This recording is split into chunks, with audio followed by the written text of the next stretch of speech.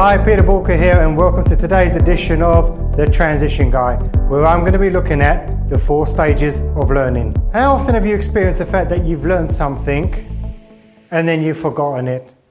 And because you've kind of forgotten what you learned, it kind of knocks your confidence a little bit, and perhaps it says, well, maybe I'm not geared up for learning.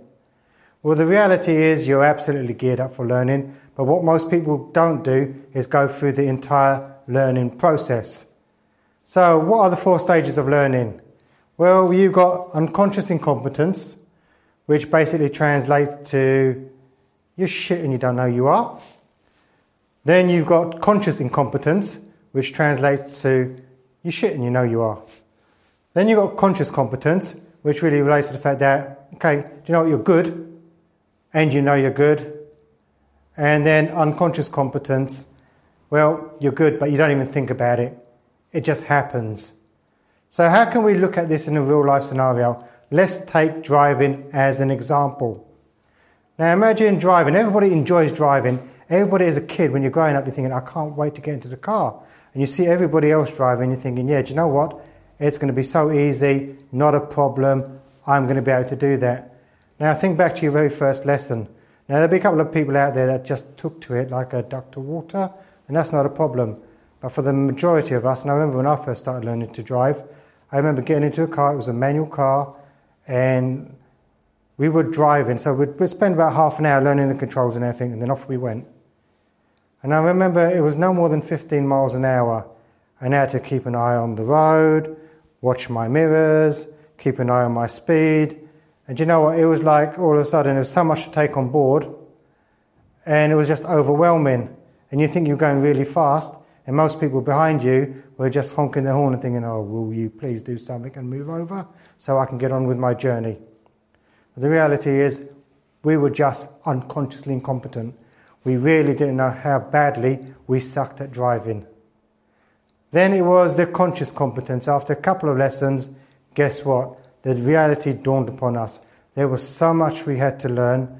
There was so much we just didn't know. So how did we learn? We had lessons. What did the lessons involve? Practice, practice, practice. Because we took something that we learned and we practiced it.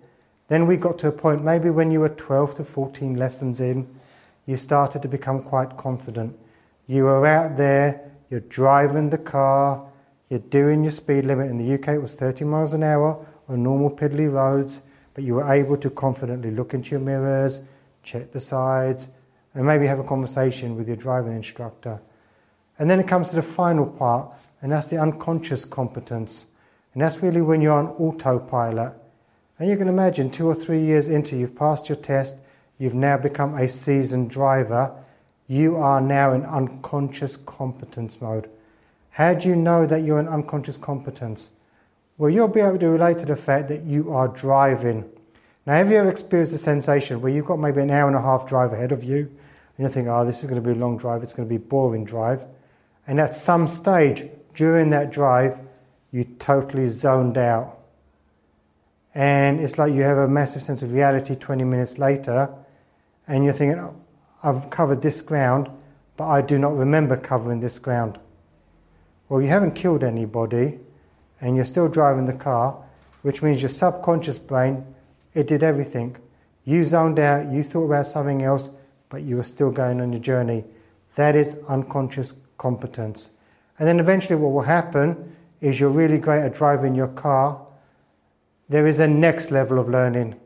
So let's say that you then want to go on a track, and you want to take your car and you want to start to learn how to track drive. Guess where you go back down to? Unconscious incompetence. Why?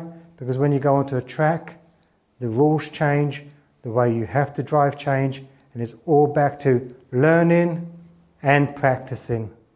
So whenever you're in the learning situation and you get frustrated, don't get frustrated, persevere.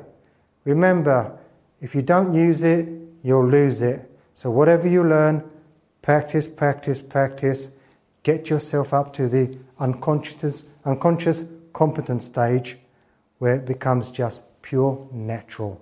So if you want to talk in greater depth about sort of learning and how you can increase your learning capacity, etc., head over to bulka.com and get in touch. And remember, failing to learn is learning to fail, and in this case, practice, practice, practice.